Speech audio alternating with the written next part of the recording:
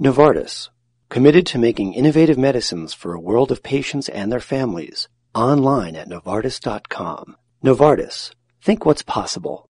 Welcome to Science Talk, the podcast of Scientific American for the 7 days starting May 3rd. I'm Steve Mirsky. This week on a special edition of the podcast, we'll talk with Nobel Prize winning MIT physicist Frank Wilczek and his wife Betsy Devine. And then we'll squeeze in a quick round of our science quiz. Frank Wilczek shared the 2004 Physics Nobel with David Gross and David Politzer for their work explaining the strong force that holds atomic nuclei together.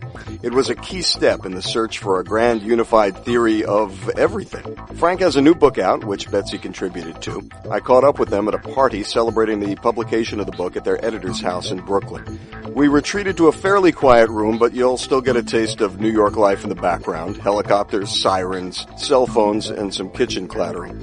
In this first part of the interview, we talked about the book and what it's like to get a call from Stockholm at 5:30 in the morning. Frank Wilczek and Betsy Devine, thank you very much for talking to me today. I'm tempted to begin the interview this way. Why are all electrons the same?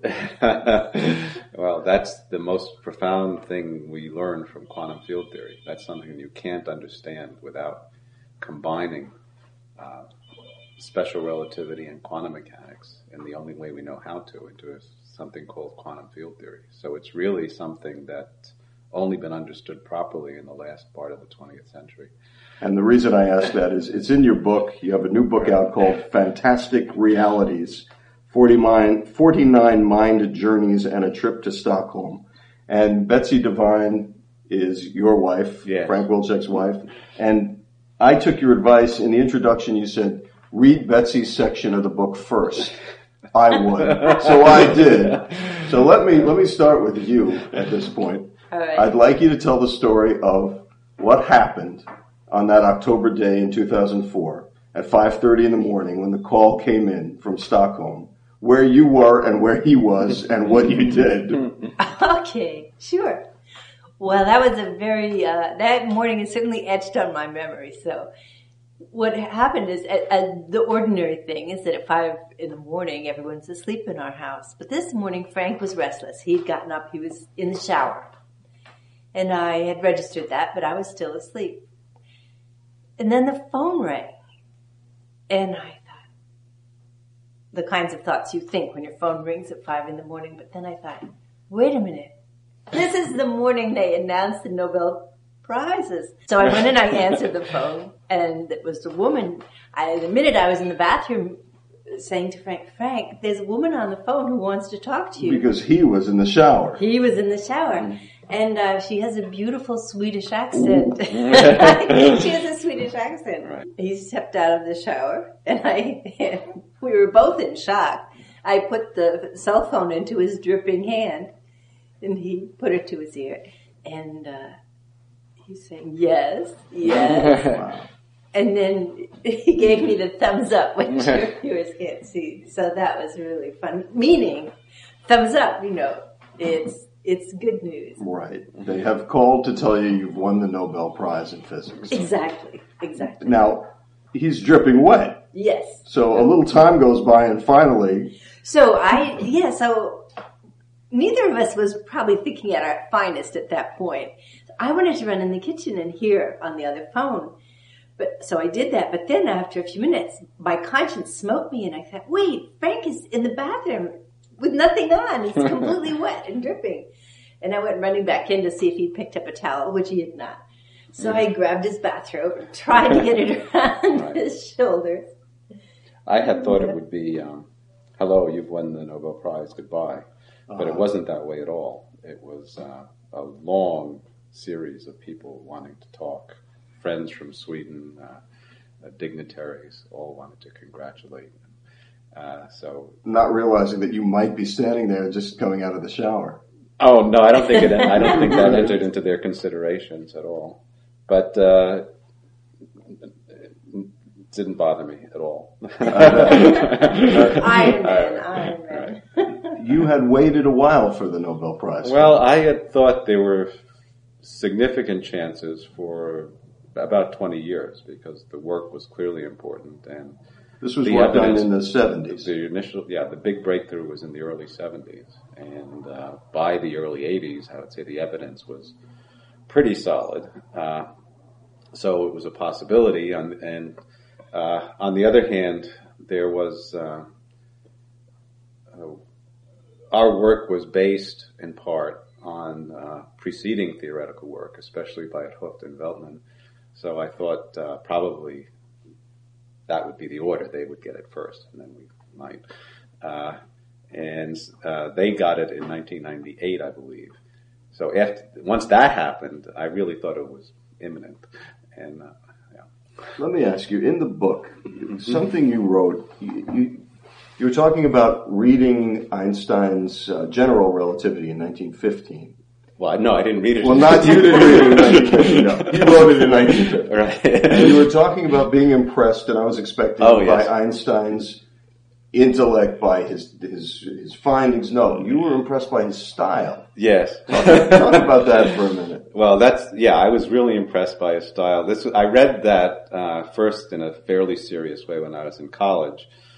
And this great paper of 1915 starts with a the whole paper is fairly short, first of all, but it starts with out of a paper that's maybe 15 text pages long, 5 pages of just words, sort of philosophical discussion about relative motion and the impossibility of defining relative motion. And if this thought experiment that if you had a ball over here and another one over there and nothing else, and one was rotating, the rotating one would feel a centrifugal force according to the received laws of physics, so it would get distorted, but that's ridiculous because you could have considered the other one to be rotating. And okay, so then the philosophical discussion stops. Then there's another 5 pages, which is sort of exposition of the mathematics of curved spaces and Riemannian geometry and tensors. And then in the last 5 pages, he writes down general relativity, writes down the as we know it, and the classic tests. So I was just amazed, and I didn't understand things very well at that point. I didn't see the connections between the philosophical discussion and what came afterwards.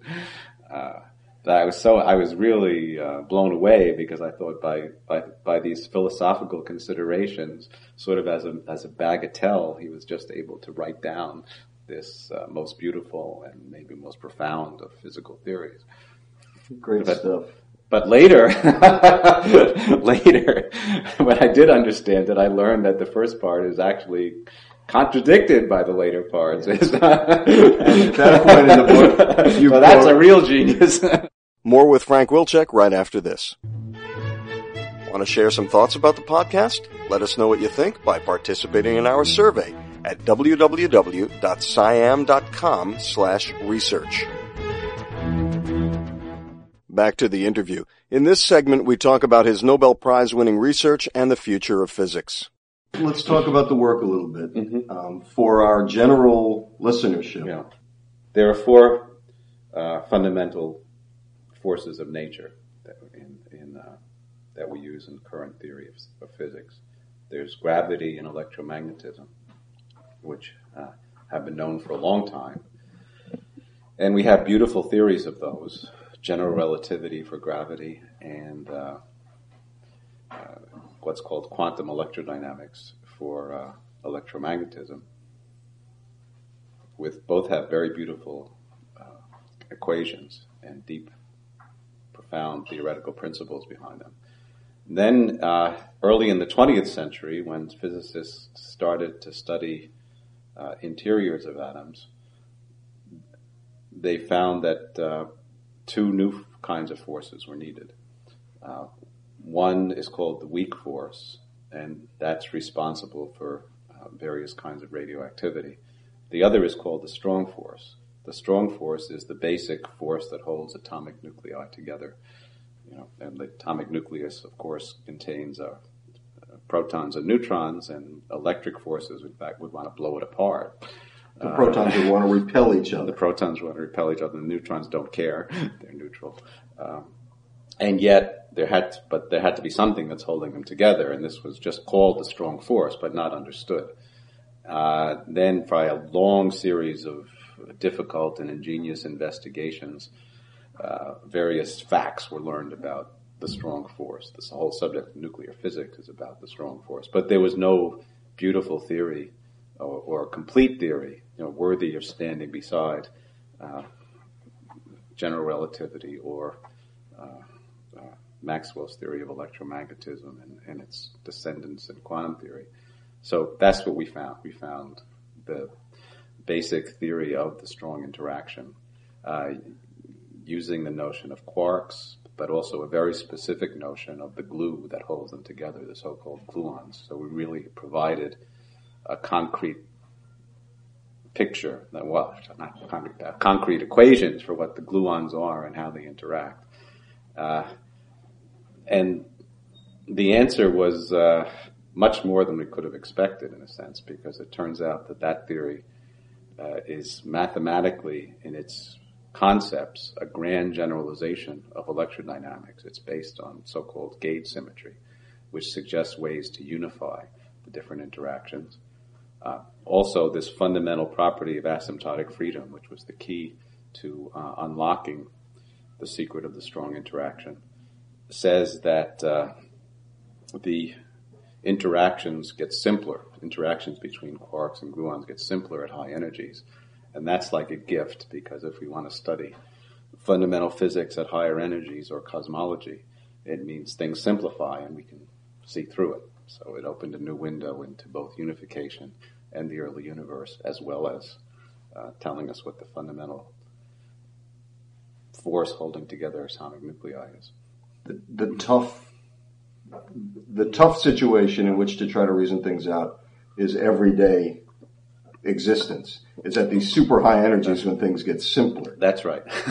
At low energies, the only way we know how to, for instance, calculate the internal structure of protons based on the more fundamental description of quarks and gluons relies on massive numerical work to solve the equations. In fact, it continues to push the frontiers of computer science with massively parallel computers.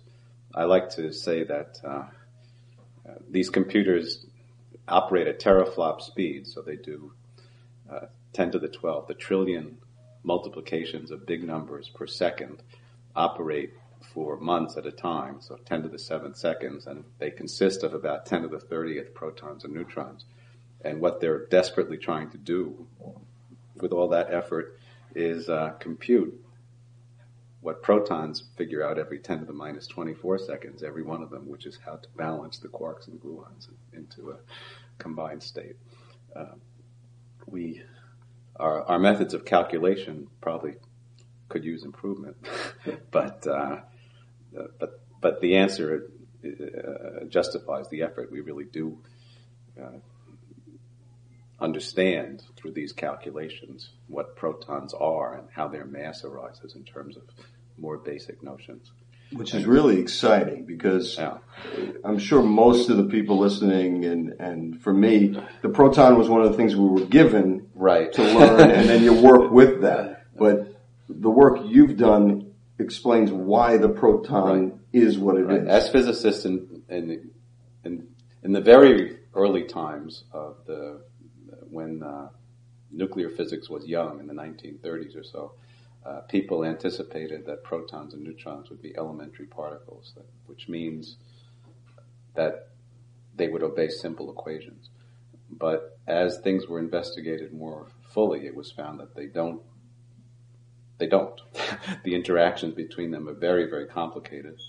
And not only that, but when you dump energy into a proton, it tends to break apart into other new objects, other kinds of particles. So it's not at all that resemble protons. In fact, a single proton, if you put energy into it, could break up into 3 protons and 2 antiprotons. So it's not so that it became clear that it was wrong to think of protons as basic particles. They don't obey simple equations. And eventually it emerged that it's these quarks and gluons that obey simple equations. And the quarks have properties parallel to properties to electrons. The gluons have properties parallel to the properties of photons. And that's why it also makes a hint of unification. We have the Large Hadron Collider coming online soon. Yes. And a lot of the people listening have probably heard of string theory or superstring theory, and that's gotten a lot of attention. Yes. I know that you're a big fan of supersymmetry, yes, rather than or in addition to string theory. Yes. And one of the great things about the Large Hadron Collider, if I understand right, is that we'll have energies high enough where we might see some of the predictions of supersymmetry. Yes, supersymmetry is not inconsistent with string theory, but it's really a separate idea. And I'm a firm believer in Occam's razor that you should try to use the minimal hypotheses. Or in any case, it's a good strategy to check out your minimal hypotheses before building further hypotheses. So supersymmetry would be a big step in the understanding of nature. And the reason I'm optimistic that the LHC will turn up supersymmetry is based on these unification ideas. Because many things about unification work beautifully if you try to make the strong and electromagnetic and weak interactions into a unified structure based on the color charges of the strong interaction being different versions of electric charges, if you like, and the photons really being different versions of gluons. I won't try to be precise about this, but a lot of things work out beautifully. You do find consistency with the charges and properties of the particles we know if you carry out this unification, and that's not at all automatic. So it explains things that we know that can't be explained otherwise. But superficially, there appears to be a terrible problem with unification, which is that the strength of the coupling of photons is different from the strength of the coupling of the colored gluons. There's a reason why the strong interaction is called strong and the electromagnetic interaction isn't called strong. And that's the same reason why atomic nuclei, which are held together by the gluons, are much smaller and more compact than atoms, which are held together by the photons, by the electromagnetic force. However, the lesson of asymptotic, so that appears to be a terrible problem with unification. It sort of stops it right off the bat. Can you explain unification real quick for everybody? Yeah. So, as I keep emphasizing, the theory of the strong force we developed is a grand generalization of the theory of electromagnetism. So, electromagnetism is based on the way photons sense and respond to a property called electric charge. That's the central notion of electromagnetism. The theory of the strong force, quantum chromodynamics, or QCD, involves three different kinds of charges, which we call colors. But they're not, of course, the color of anything. They're more like different charges. But they're not electric charge. They're just intrinsically new kinds of charge. Now, the theory becomes much more complicated if there are three kinds of charges. You need 8 kinds of gluons because now you can not only sense the different charges but change some into others to make to make the theory mathematically perfect, you need 8 gluons instead of 1 photon. But the mathematical structure is very suggestive that they are different facets of the same bigger theory, which would involve all 4 kinds of charges in a unified description. So all of them would be on the same footing. And the weak interaction, which I didn't talk about, is also similar. It's even more suggestive. There are 2 other kinds of colors associated with the weak interaction. So this is begging you to make a unified theory where all the charges are on the same footing. And how do you know the universe is that way? Well, we don't. So we try to find consequences of that idea, and then see if they're true in the world. Right. I mean, Karl Popper was very fond of this idea that the goal of science was to falsify theories, and that's much too simple. I think the way we operate is in a way closer to the opposite. Although what we really try to do is truthify our theories, find ways in which they might be true.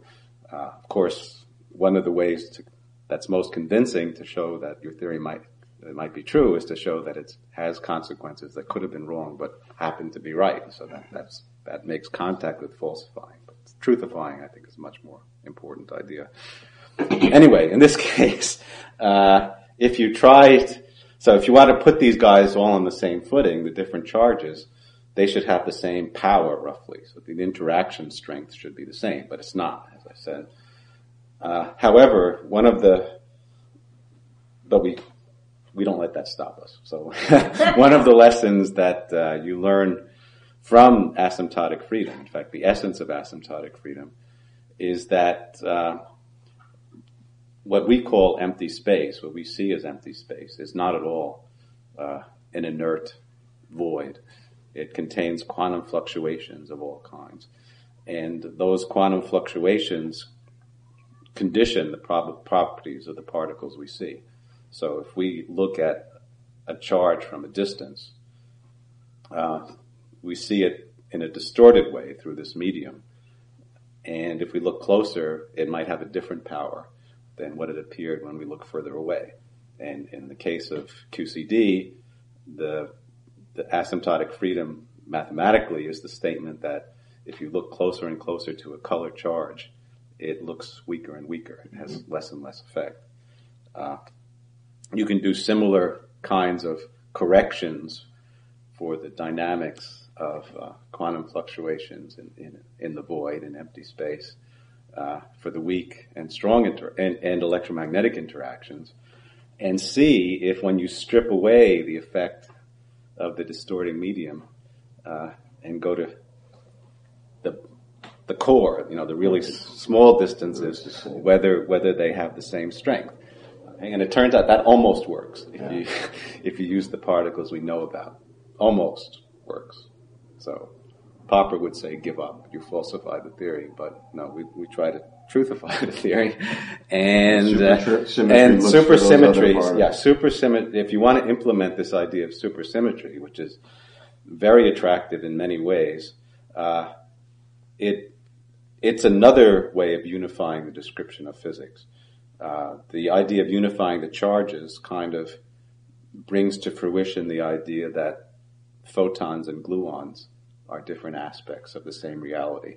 But it does not touch the other contrast between electrons and photons or quarks and gluons and the other. So it makes the electrons similar to the quarks and the photons similar to the gluons, but it still leaves you with two separate things. Supersymmetry unifies things in the other direction. Mm-hmm. So, but it requires changing the equations from things we know about securely. And when you change the equations, you find out that if you want supersymmetry, you have to have extra particles. Those extra particles also have quantum fluctuations in empty space, and so they change the calculation. Mm-hmm. They change the medium. They change the corrections you have to make. And if you make those corrections, then it works. Then they really do unify. So what I hope, is that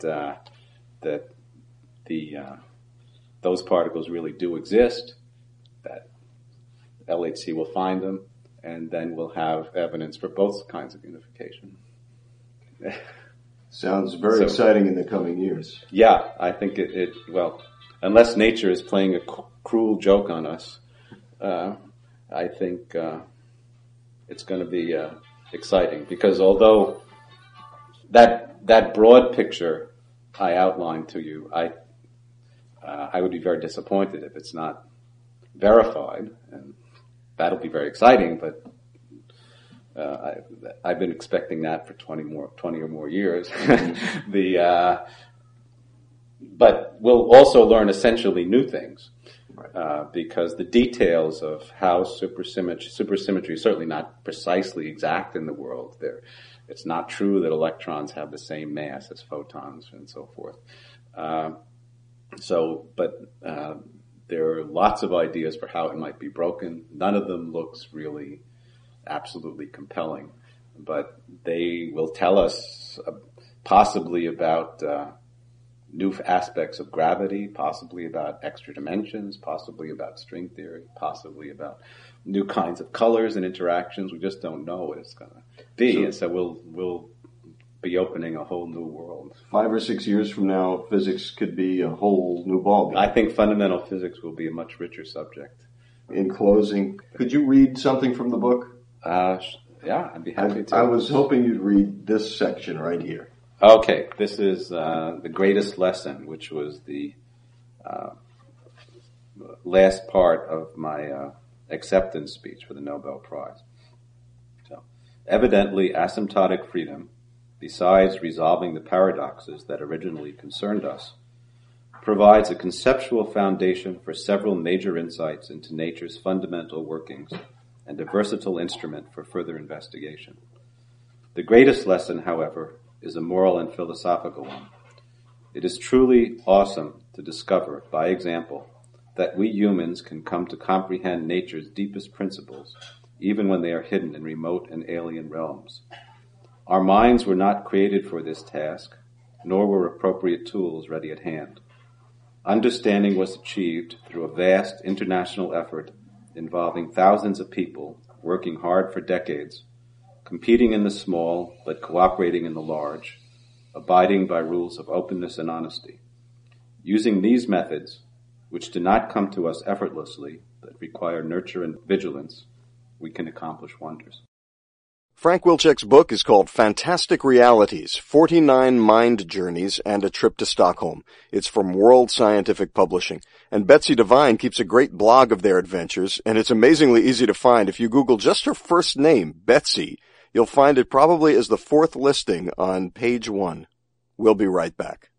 Novartis, committed to making innovative medicines for a world of patients and their families. Online at Novartis.com. Novartis. Think what's possible.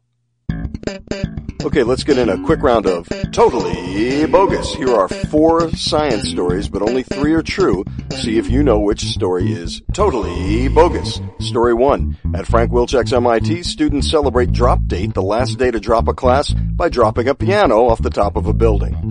Story 2, from pianos to organs. A researcher claims that TV shows featuring a black market for body organs or doctors prematurely declaring death to harvest organs are scaring people from donating organs. Story 3, from organs to Morgans. Genetic analysis at the University of Vermont has revealed that the breed of horse called the Morgan horse is distinct from other horse breeds due to a gene duplication that provides the animal with unusually high levels of myoglobin, which leads to superoxygenated muscle tissue. And story 4, from horses to horse flies, kinda. Berkeley researchers have created a device that mimics an insect's eye with about 9,000 individual tiny lenses, providing a panoramic view.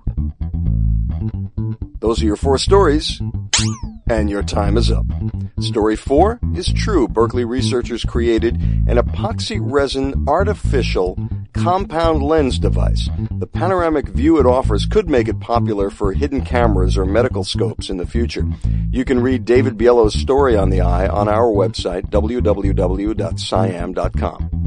Story 1 is true. MIT students revived an old tradition this year and dropped a piano off a 7-story building to celebrate the last day you could officially drop a class. As one commentator noted, they won't let you drink at MIT, but you can push a piano off a roof.